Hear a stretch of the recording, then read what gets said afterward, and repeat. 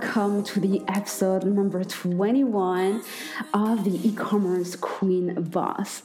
Oh my God, it's already been 21 episodes. Well, time definitely flies when you're having fun.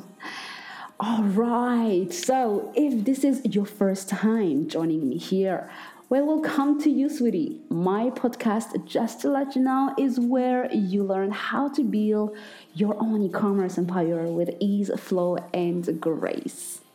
Today, I have the pleasure to interview Rafael Romis.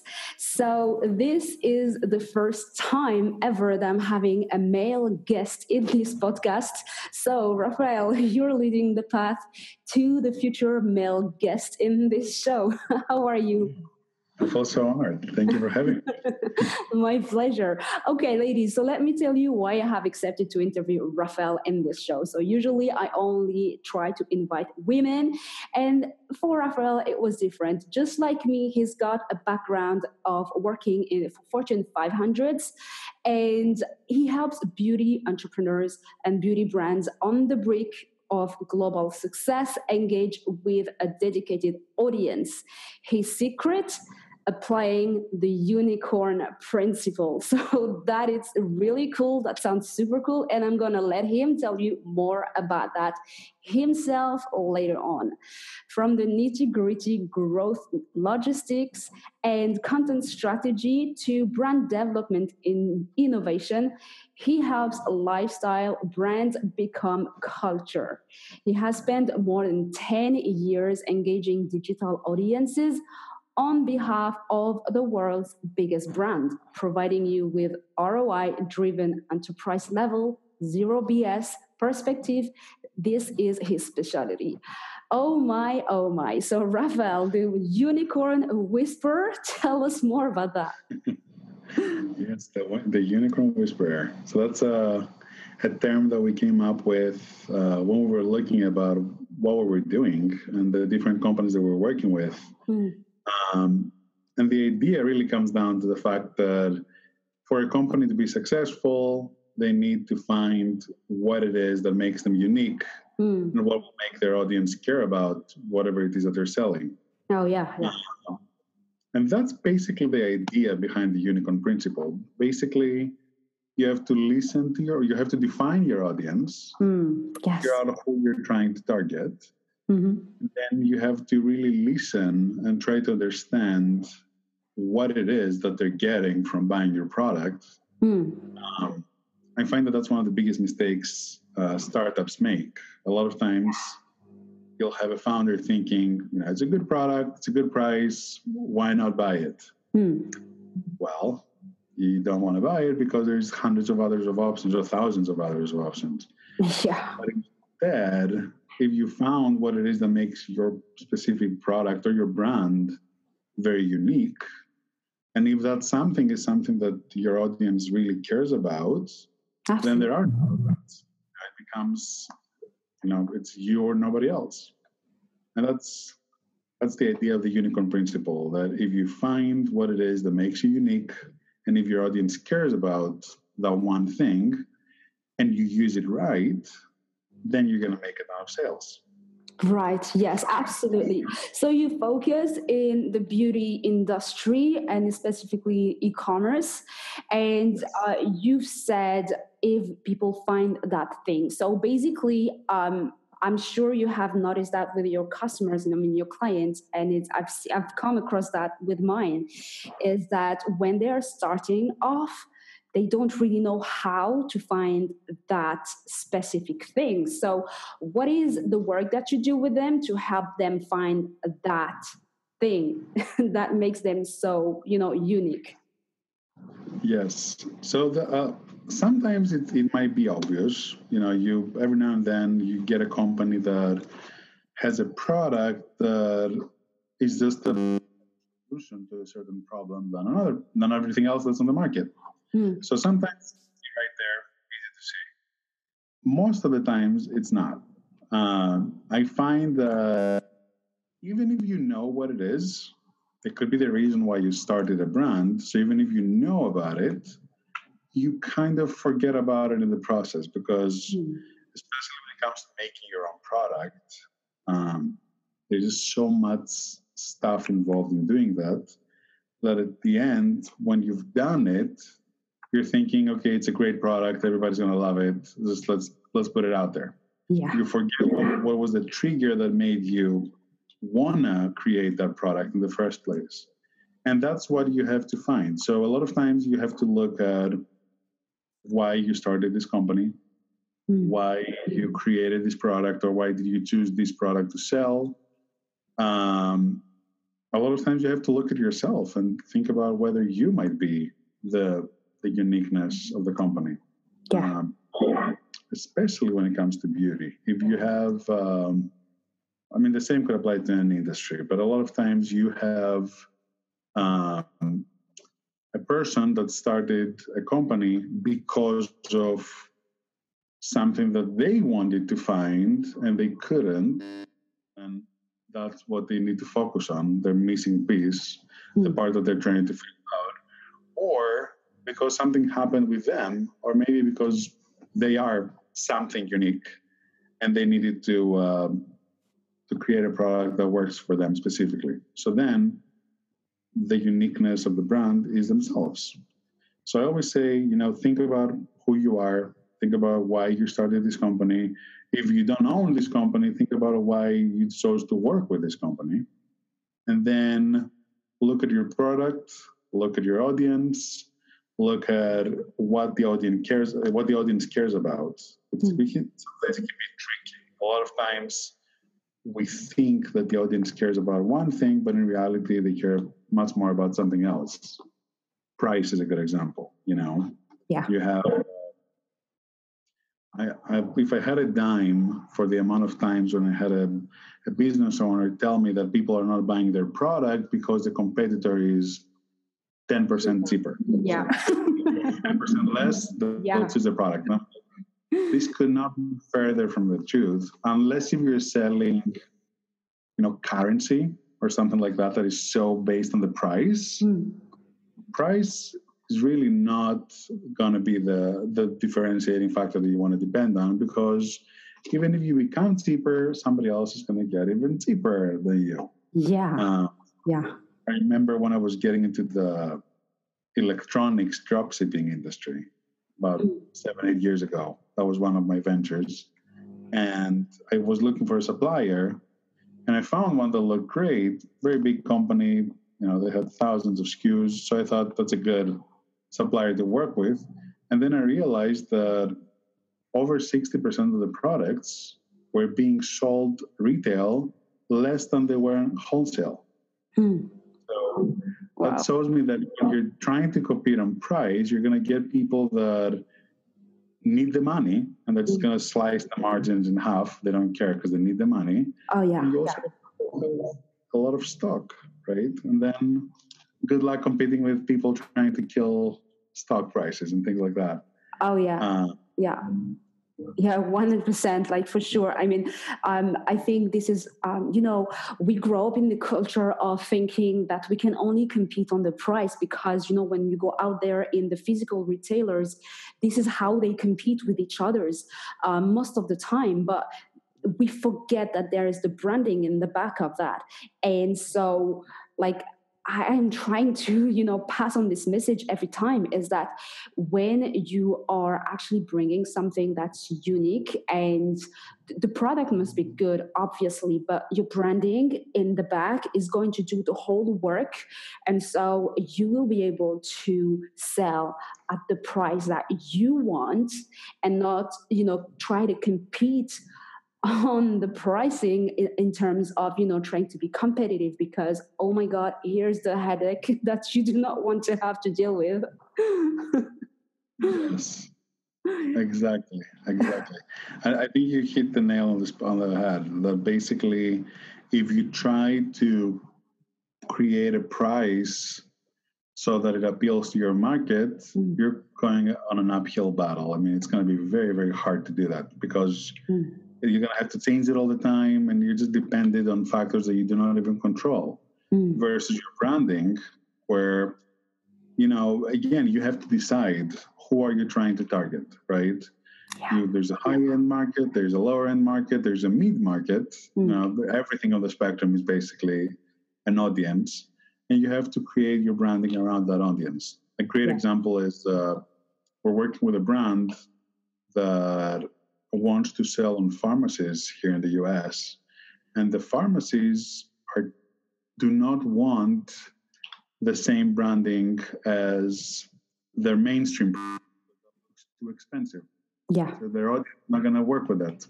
So what they're doing is they're creating a new brand name with new branding specifically for the purposes of releasing a line on pharmacies versus higher-end retailers. So that's such a great example of what we're talking about. You basically have to decide who you're targeting and then create a brand around them rather than the other way. Don't create a price to appeal to a certain audience, but rather create a brand that will make the price irrelevant. Yeah, absolutely. And can you tell us, for women listening to us here, because you are dealing with the beauty industry, and we can see that it's a very saturated market, and especially online, where as a woman, I can tell you, I prefer trying the products before I buy them. So how can you work with your customers in terms of actually making sales when they're not really well known and they're competing with very huge brands in the beauty area? Yes, so that's a very good question. I would argue that they're not competing with really big brands in the area, but for the reason that if I start with a concept that I'm trying to compete with Revlon, then good luck. That's never going to happen. But Revlon is a gigantic company, or the Revlons of the world, right? There's gigantic companies. So by default, their audience has become much, much, much larger. So what you want to do is you want to be very specific to a certain niche. So you want to focus on a specific audience, try to make it as specific as possible. It could be an age group, it could be a certain style, it can be a certain even hobby. I was talking to a makeup brand that was going to do makeup for a certain sector in the music industry, for example. So you can get very specific with your audience, and by doing that, you stop competing with everyone. You're just competing with, if you're competing with someone, you're competing with a few select people, and they're not going to be mega brands. They're going to be smaller businesses like you.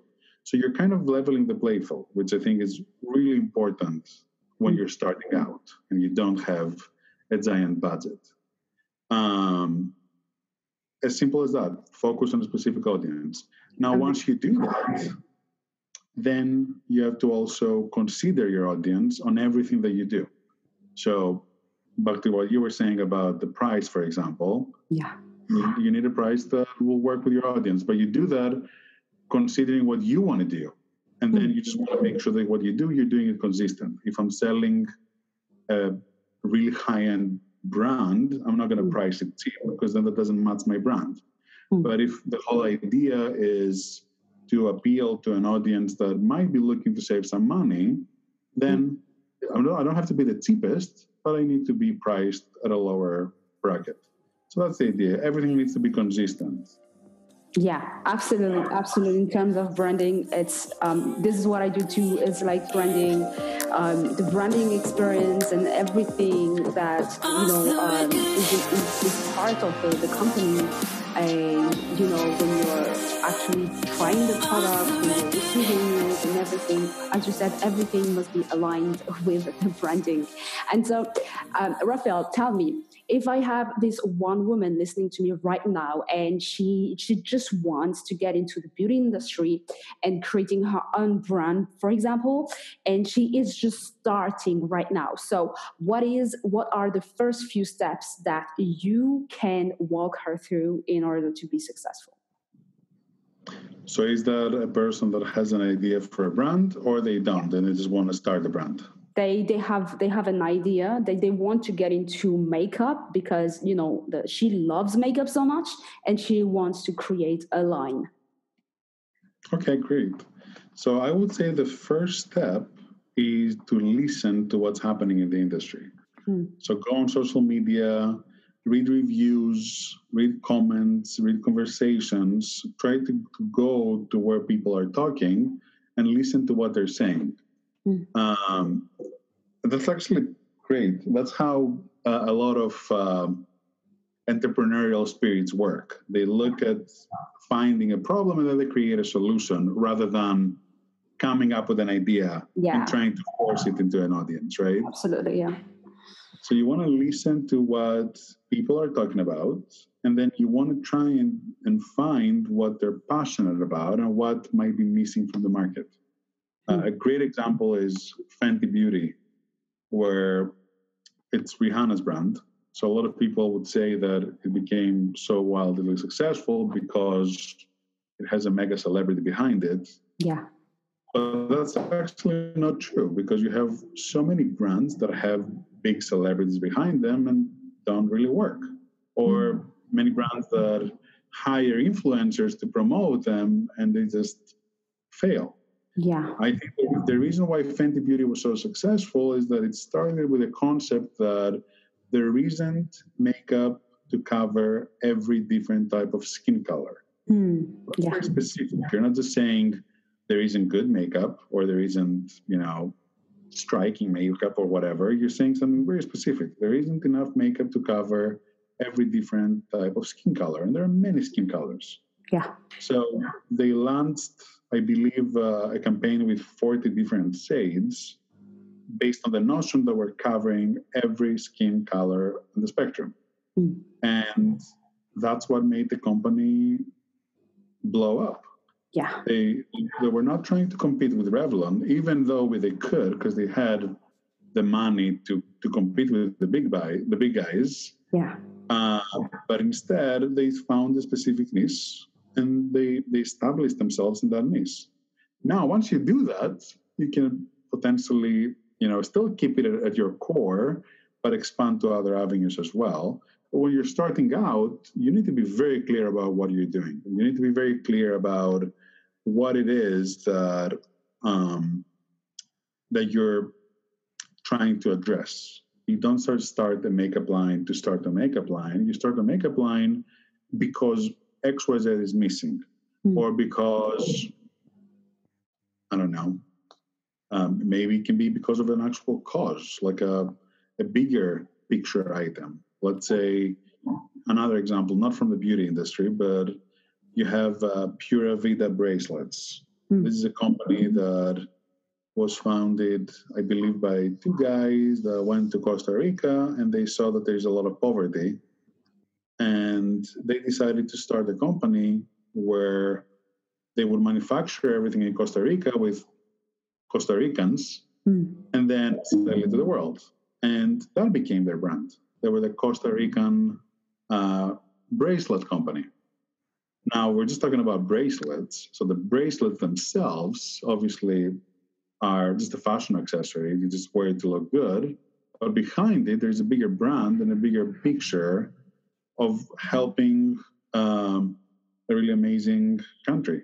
So I think that that's really, really special. And you'll see that almost every success started with something like that. Sometimes even on a subconscious level, where you have, like, another great example. Examples are good because they really reinforce. Yes. We launched Jeffree Star Cosmetics. Jeffree is a celebrity / actor / singer / entrepreneur. He basically does everything. He also wears a ton of makeup. Yeah. So when he launched his line, the idea behind his line is, this is basically what I stand for. So this is me. And if you want to kind of look like me, or if you believe in the same things that I believe in, then this is the makeup you want to wear. So it wasn't about the colors. If somebody were to actually be, mathematical about it and analytical about it, and they just looked at the specific colors, you can probably find the exact same colors in other brands. Or I shouldn't say exact, but similar. There is uniqueness there because there are unique colors, but they're not going to be unique enough to make a company successful. Yeah. But Jeffrey is unique enough. Jeffrey is a differentiator. So that's what you need to think about. What is it that makes your company unique and that people care about, so that together you can use it and really drive sales? Yeah. Well, we're here talking about Jeffree Star. You guys, if you don't know who he is, he's a really famous YouTuber, and he was doing beauty tutorials on YouTube. I've seen that a couple of times. That's beautiful that you started to talk about that, because that was my next question. How do you get to work with influencers this big? That's a good question. You'd be surprised. I mean, you'd be surprised by the fact that regardless of how big a person or, you still have to find a right fit company to work with. Yeah. So when I started my agency, Weberus, it started as a one-person team. It was just myself. And then I hired another person, and then I hired another person. And fast forward to a few years later, we had a team of about 15 people, and we've worked on a lot of different projects. One of them was Melt Cosmetics, that we launched as a brand, and they became a gigantic success in the independent makeup world. So Jeffrey came as a result of that. He saw what we did with Melt, and he said, I'm launching my own line. I love what you did with Melt. I'd love to work with you. Wow. Similar way, though, we got Disney as a client as well. They found a project that we did, and they reached out and they said, we have this project. We see that you did this work. Tell us if you can do something for us as well. So I think that if you start doing, then people can notice, and people will notice and find you, as long as you do it consistently and you do it right. Yeah, absolutely. So Disney is trying to do something in the cosmetic world? No. That was 5 years ago. They were doing a website for the Tomorrowland movie with George Clooney.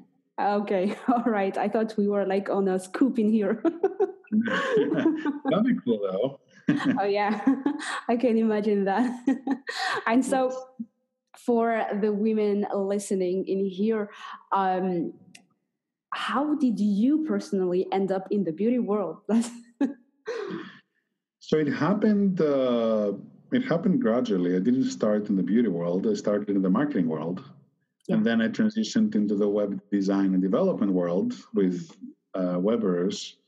And then I turned from what used to be a strategist. I used to work with companies one-on-one and helping them build their sites, to becoming a manager. I was managing people because the company had grown and we had a lot of people. So I couldn't afford to work on a project. I had to work on the company. And honestly, it just got a little bit boring and hectic because it's just not where my heart is at. I prefer to dive in and really work with businesses to help them grow. So I took a step back and I looked at our client roster and I tried to see where we have the most notable successes, and beauty was just a clear winner. Between Melt or Jeffree Star, or we launched another brand called Bree Hills. Mainly with web design and development, but these are very established brands. So I thought, there's the calling, the beauty industry, and I also saw that there is a certain size that I can really, really help with. And that size is typically once you've hit a certain revenue. So you've proven that you have a good product, but now what you need is to basically further establish yourself as a brand. And that's how you go from the $500,000 or $1 million revenue to the $4 or $5 million revenue or the $10 million revenue. So that's the sweet spot. If you've had a couple of $100,000 in sales, then you know that people are liking your product. They're buying it, clearly. Now, how do you use that to really dig in and find out why they're buying it, and how do you use that why to also address a bigger audience and really find them where they're hanging out so that they can see your product and buy it. And that's what I do. Awesome. I love that. And right. I know that a lot of people listening also to my podcast are into beauty, but they're network marketers. And so how would you advise them into, trying to sell more of their items? Because there's like so much competition in this area, and so many women selling the exact same brand as them, And so what would you recommend in terms of standing out and selling more of a product that they cannot brand, they cannot change the branding, the brand is already existing, and all they can do is create their own e-commerce. So what would you advise to those women? I would say that the idea is exactly the same. And I'll explain how, but excluding cases where there are very strict guidelines of what you can and cannot do with a certain brand. Maybe they'll tell you you cannot do certain things, but assuming that they give you a carte blanche and you're just talking about a brand that is there, and so, you cannot change the branding, but that's fine because you chose that brand, so clearly you see potential. It hit a chord, it struck a chord with. So what you have to figure out is what that was. Why did you choose to sell that versus the hundreds of others that are out there? And then you need to create your own branding. When I say branding, I don't necessarily mean or colors, things like that, but instead a presentation, a sales pitch. Find what it is that for you, and specifically for you or for the audience that you're targeting, what it is that makes this product the best solution in the market for it, and then present it as such to your audience. I think that for network marketing, presenting an additional benefit is best. And what I mean by that is, if Rafael is selling the same thing as 100 other people, then maybe Rafael should go in the forefront because there's only one Rafael. Yeah. Even if there's hundreds of others, there's only one of me.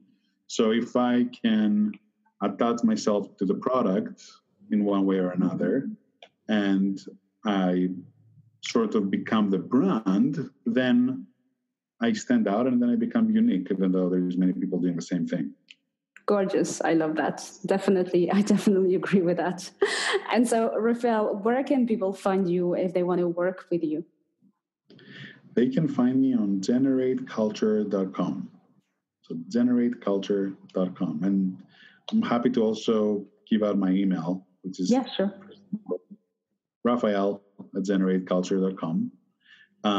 So if anybody has any questions, I'm happy to help. I really, especially in the beauty industry, I've seen so many companies work and not work that what I try to do is I try to create a little worksheet that I actually give out for free on my blog. Your freebie. Yeah, freebies are good, right? The idea of the worksheet is you basically have a table that you can use where you can write down a few items that you think are unique about your brand, and then you can also rate them to see if, you'll be the one to decide whether it's a good idea to focus on one of those items. If you cannot find one of those items, then maybe you have to rethink about, what you're doing, because a lot of times you might start the company by missing the reason that could make it successful, So even if it's an existing company, it doesn't have to be a new company. You can still realign and adjust what you're doing to make it work.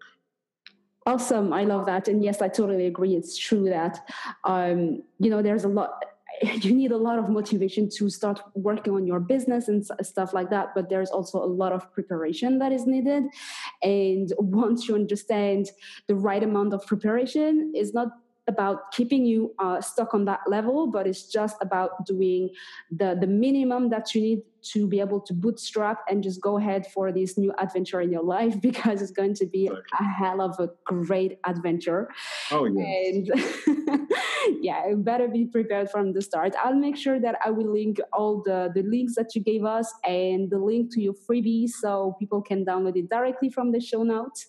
Rafael, before I let you go, I'm always asking this question to every one of my guests, which is, what do you want to be remembered for?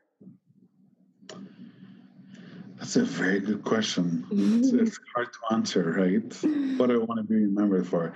I guess I would say, are we talking big picture or as a podcast? Person, as an entrepreneur, how do you want to be remembered for? Yeah. I would say that I want to be remembered as a strategist, as the person that would get in, figure something that makes people tick, and then use it to create momentum, even if something seems like it has slowed down. I think that's the most exciting. I love challenges. I love it when I talk to a brand and they tell me that they're doing good, but they've saturated the market. Like when I hear the word saturate, that strikes a chord, and I'm like, okay, let's challenge that. Let's see what we can do. Absolutely. Love that. I love that so much. Thank you so much, Rafael, for your time. Thank you. Thank you so much for having me. My pleasure. You were the first guy in my podcast. There you go. I'll take the title now. I'm pleased to have you, and it was a beautiful conversation. We've talked about so much, and I'm looking forward to hear about the listeners. If they like this episode, please come over to my Facebook group, or make sure that you leave a review, because you can listen to this episode from every podcast provider out there, iTunes, Google Play, or SoundCloud. Make sure you like the podcast and you tell us how much you loved it.